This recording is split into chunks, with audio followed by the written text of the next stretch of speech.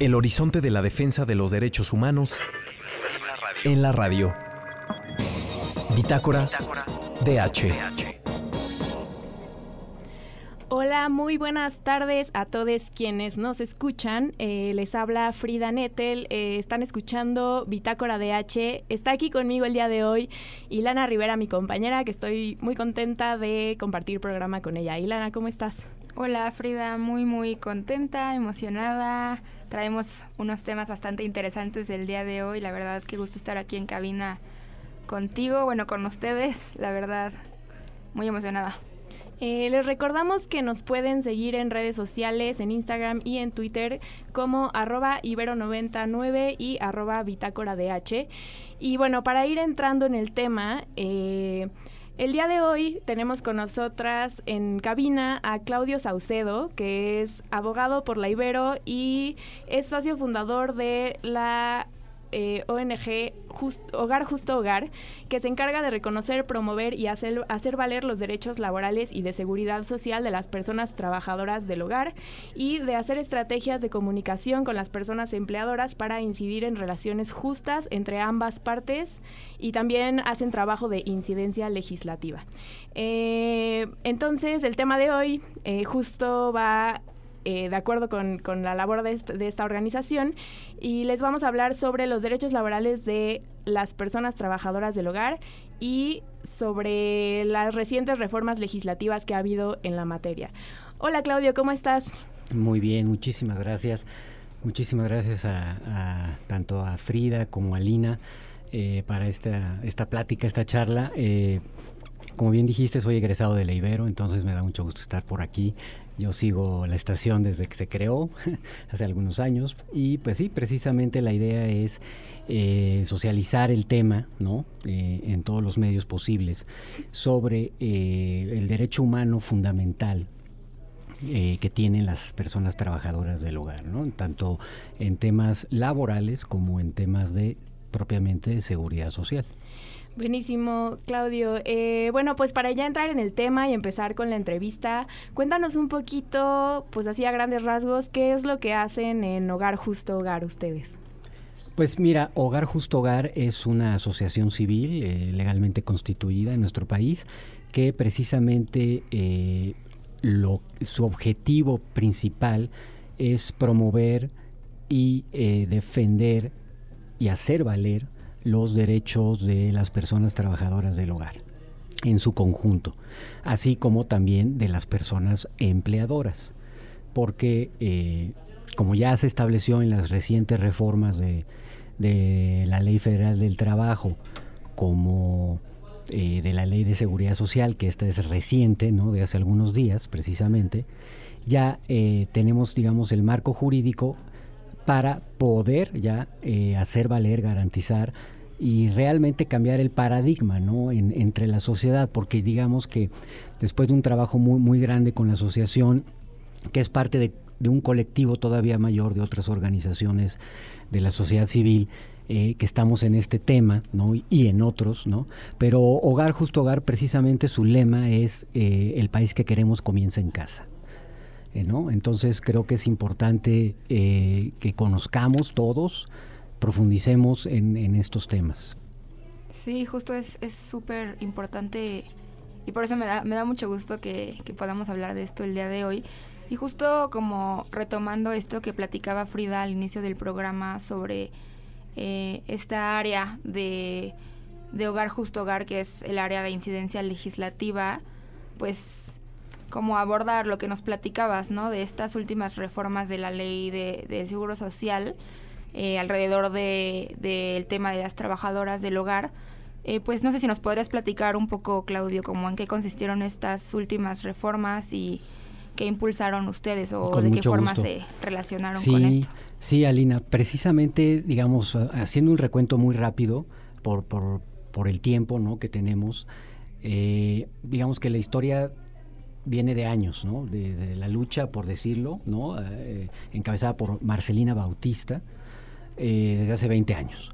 Ya formalmente todo el proceso de incidencia legislativa pues estamos hablando más de 7 años, ¿no? Desde que se firmó el convenio de la Organización Internacional del Trabajo, de la OIT, el convenio 189, así como su propia recomendación número 201, que es, digamos, el esquema internacional, porque existe un convenio internacional sobre los derechos de las personas trabajadoras del hogar.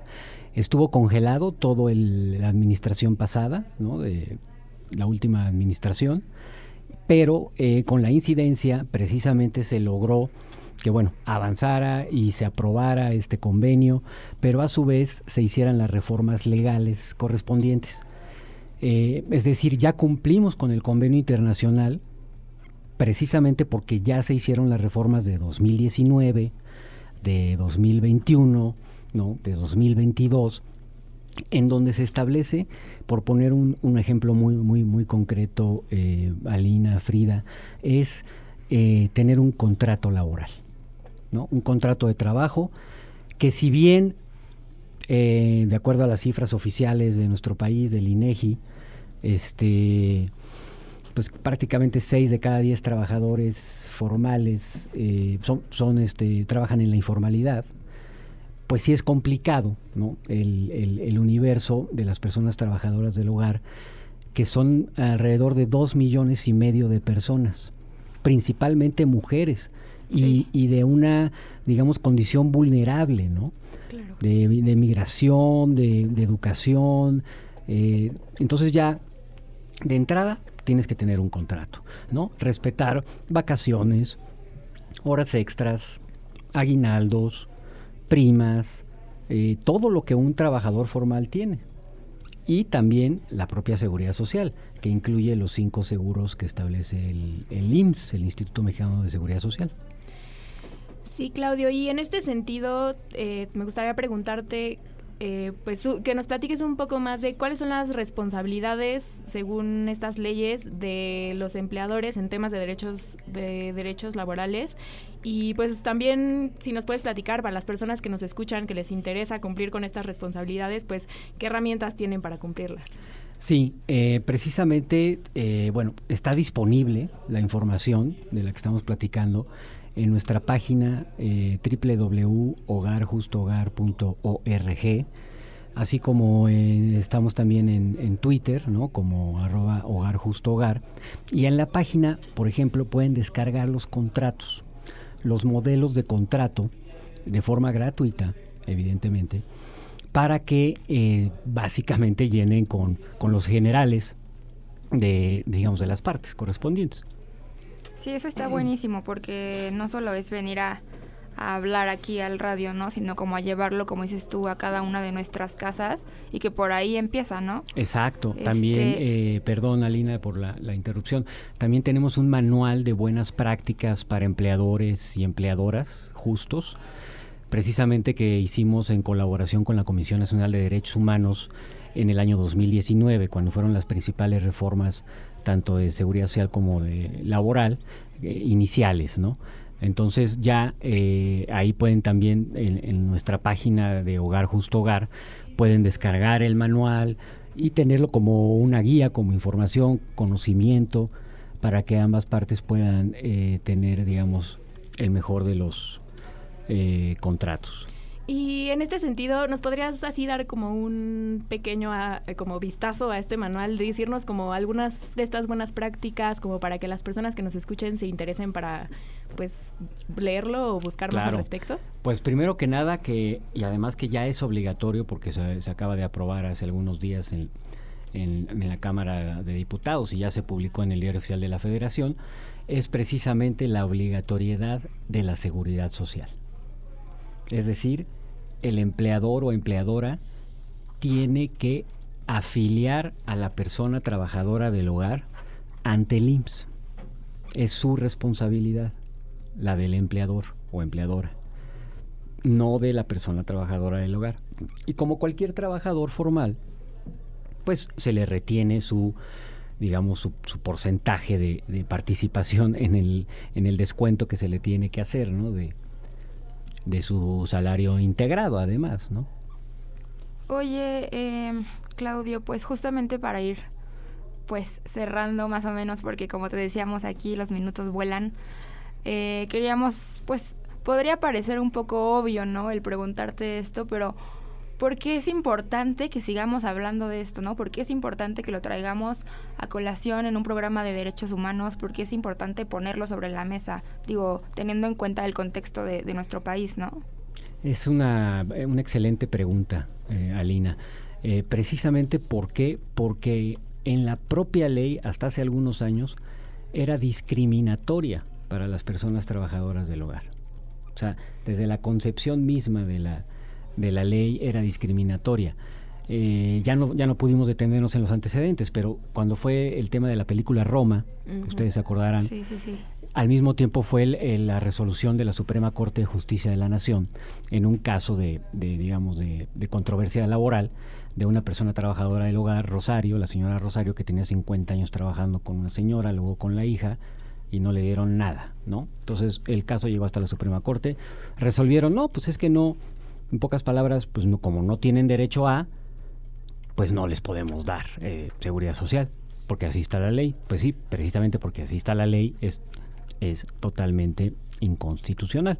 Entonces tuvimos que incidir en el poder judicial federal, en la Suprema Corte de Justicia, directamente con los ministros para pues decirles, ¿no?, que tenían la oportunidad histórica de revertir esta situación, y cambiaron el proyecto de sentencia, y es de ahí donde ya se deriva todo esto de el caminito para llegar al marco jurídico actual, pero en las sociedades donde tenemos que cambiar el paradigma para que se conozca, se socialice, y que en futuras generaciones de estudiantes aquí viéndolos ya no sea un tema. Sí, justo, qué importante, ¿no? Porque estamos a pleno 2022 y que estas cosas apenas estén como poniendo sobre la mesa, cuando debería ser algo que... Estoy impactada, la verdad, o sea, como que no sabía que había tanta agenda por delante, ¿no? Sí. Y la verdad, qué importante que hayas podido venir a platicarnos sobre esto. No, al contrario, cuando quieran, y estoy a sus órdenes, y sí, o sea, definitivamente no hay que dejar ahí el tema, porque todavía falta muchísimo para realmente ya aplicarlo, ¿no? Sí, pero bueno, una vez más te agradecemos mucho por estar aquí en cabina. Muchas gracias a ustedes, al programa, con nosotras, a la producción. No sé si nos puedas tal vez volver a repetir las redes sociales, sí, para que con mucho quienes gusto nos escuchen estén ahí al pendiente. Sí, claro. Estamos en Facebook, Hogar Justo Hogar, en Twitter, Hogar Justo Hogar, y la fundación se llama Hogar Justo Hogar, y yo soy Claudio Saucedo, a sus órdenes. Claudio, muchas gracias. Y con esto cerramos el primer bloque del programa. Vamos a corte, vamos a escuchar una canción y regresamos para el segundo bloque. Estamos de vuelta en Bitácora DH. Es la 1:48 de la tarde, y en el bloque pasado entrevistábamos a Claudio Saucedo de Hogar Justo Hogar sobre derechos laborales de personas trabajadoras del hogar y los cambios en las leyes recientes que han habido. Y acabamos de escuchar esta canción que se llama Splendor Dysphoria de Supernova, que es una artista trans estadounidense. Y esto nos conecta un poco con el tema que vamos a tratar en este segundo bloque. Ilana, platícanos un poquito más. Sí, pues justo como dices, tiene todo que ver. La canción fue a propósito, porque vamos a hablar de la Semana de la Visibilidad Trans, en inglés la Trans Awareness Week, que fue la semana pasada, del 13 al 19 de noviembre. Es la semana que precede al Día del Recuerdo o la Memoria Transgénero, Transgender Day of Remembrance, y esto fue el 20 de noviembre, entonces la semana antes.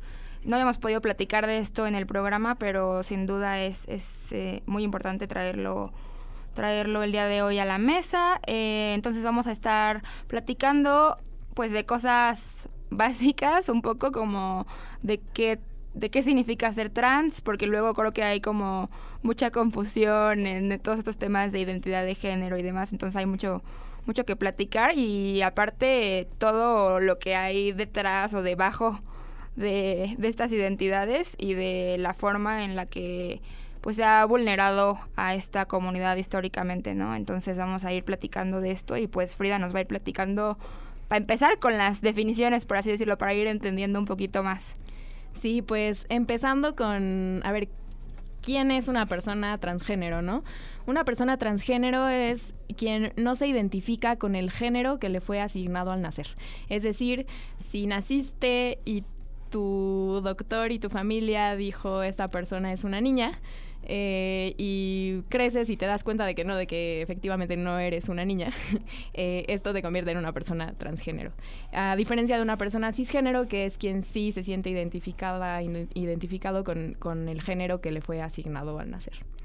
Y sí existen como las identidades trans más conocidas, que son pues las mujeres y los hombres trans, ¿no? Una persona que le fue, por ejemplo, asignado el género femenino al nacer, pero crece y se da cuenta de que realmente se identifica como hombre, es una persona trans. Pero también las identidades trans van mucho más allá de eso, ¿no? Como también destacan, por ejemplo, las personas no binarias, que son quienes se identifican con géneros que justamente no caen en esta concepción binaria hombre-mujer del género.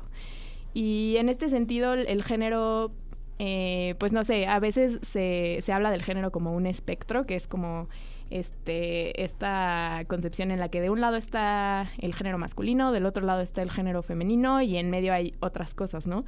Pero a mí me gustaría también mencionar que una vez escuché a un amigo hablar del género como, no me acuerdo si es la palabra que usó, pero así se quedó en mi cabeza, como una nube, y entonces como que justamente no entra en este hombre-mujer o algo en medio, sino como todo esto que engloba la diversidad humana y la diversidad de identidades que pueden existir, y que dentro de ellas existe la no binariedad y un sinfín más de cosas, ¿no?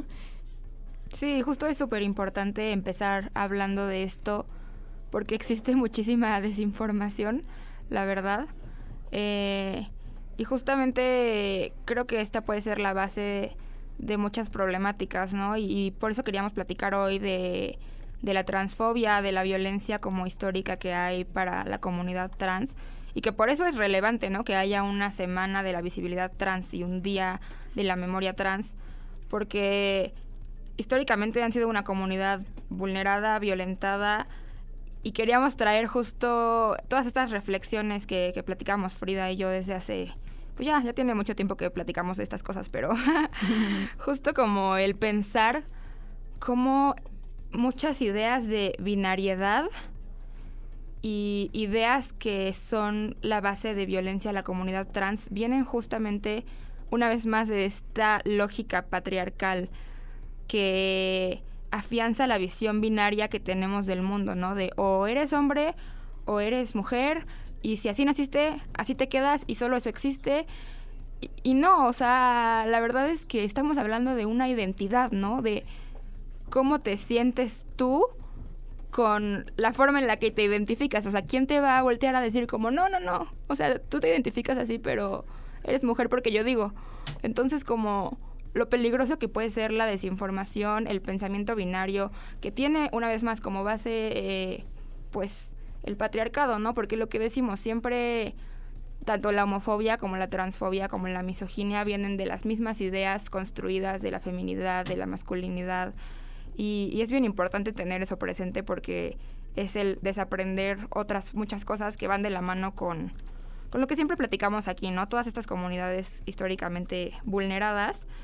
Y justo ser una persona trans en el mundo, en otros países, en unos países más que en otros, te puede costar no solo la vida, sino pues justo la salud, que no haya acceso a salud, que no haya acceso como a todo este tratamiento que muchas personas deciden tener cuando están transicionando, que no se les reconozca su identidad, y me refiero como oficialmente en temas de documentos, por ejemplo.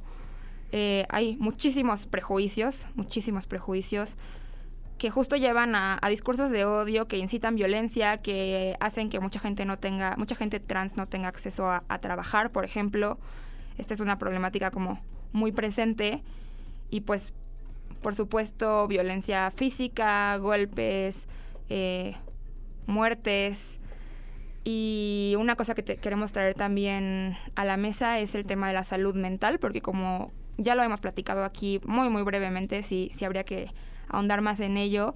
La comunidad LGBT, pues, estadísticamente, y hoy no traje estadísticas porque no me encanta perderme en las cifras, pero el tema de los suicidios, de las depresiones y de la ansiedad, en general salud mental, pero lo que puede llevar hasta un suicidio es algo muy, muy presente en la comunidad LGBT y pues para lo que estamos platicando ahorita en la comunidad trans, ¿no? Entonces, por eso es importante visibilizar, simplemente por eso. Sí, Lana, y un poco ahondando en esto de la salud mental, también hay muchos estudios que demuestran que cuando las personas trans pueden tener como cualquier acción que reafirme su identidad de género, su salud mental mejora muchísimo, sus probabilidades de autolesiones, de suicidios, etcétera, disminuyen muchísimo, ¿no? Entonces, como lo importante también que es, pues, tener acceso, pues, a ya sea servicios médicos, también a aceptación en tu círculo social, etcétera, es súper importante en temas de, pues, bienestar general de las personas trans, ¿no? Y también algo que me gustaría mencionar es cómo, pues al final las personas trans también, aunque se les acepte su identidad, la identidad con la que se sienten cómodos, también son sujetos a los roles de género, ¿no? Entonces ahora si tú eres una mujer trans, entonces tienes que cumplir con tal y tal rol que es ser una mujer, ¿no? Y también por eso decía yo antes esto del género como una nube, ¿no? Como no podemos quedarnos como en esta visión binaria de los hombres, las mujeres y la combinación de ambos, ¿no? Como no, somos mucho más diversos que eso, los seres humanos. Y también algo que me gustaría decir es como en estos discursos de odio que vemos cada vez, bueno, siempre han estado, pero como que han tomado mucha visibilidad últimamente. A mí me destacan mucho estos feminismos transodiantes que pues al final los feminismos, no sé, yo cuando me inicié en esto del feminismo, pues para mí el feminismo era pues una lucha justo por la diversidad, ¿no? Y por la aceptación, por el casi pues una lucha como muy llena de amor, y ahora la veo como atravesada, digo, obviamente no todos los feminismos, ¿verdad? Pero sí hay un feminismo que justamente concibe el mundo de esta visión como muy binaria, muy de si tú naciste con tal cuerpo, entonces eres sujeto a estas violencias y no existen otras. Y creo que es muy, muy importante ser críticos ante estos discursos porque pues al final hay personas en medio que tienen una identidad distinta que tal vez tú no entiendes porque no es tu realidad, pero eso no quiere decir que entonces estén invalidando las violencias que tú vives, ¿no? Escucho mucho este discurso de que el lenguaje que valida las identidades de género disidentes, como por ejemplo cuando se habla de personas gestantes o personas que menstruan, hay muchas mujeres que dicen como no, yo no estoy de acuerdo con eso porque solo las mujeres gestamos, solo las mujeres menstruamos y entonces si tú dices personas gestantes me estás borrando a mí como mujer, ¿no? Sí. Es como no, solamente estoy incluyendo a otras personas que gestan y que menstruan y que no se sienten identificados con ser mujeres, ¿no?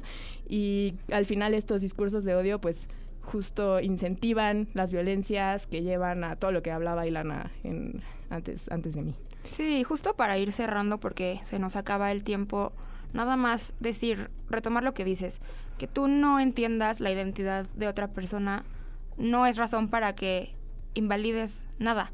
Entonces, sí desde cada una de nosotras también tomar acción en el sentido de no te cuesta nada, por ejemplo, llegar con una persona y preguntarle cómo te identificas o con qué pronombres te sientes más cómodo, ¿no? Entonces, como estas pequeñas acciones que sí están en nuestras manos y que invitamos también a que ustedes pues se sigan informando, sigan como buscando y preguntando qué puedo hacer para hacer sentir cómoda a las personas alrededor mío, ¿no?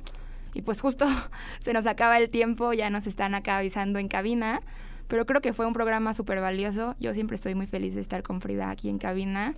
Y pues nada más recordarles que nos sigan en nuestras redes sociales. En Twitter e Instagram estamos como @BitácoraDH. Y pues que nos seguiremos viendo la próxima semana, miércoles 1:30, para seguir hablando de temas de derechos humanos.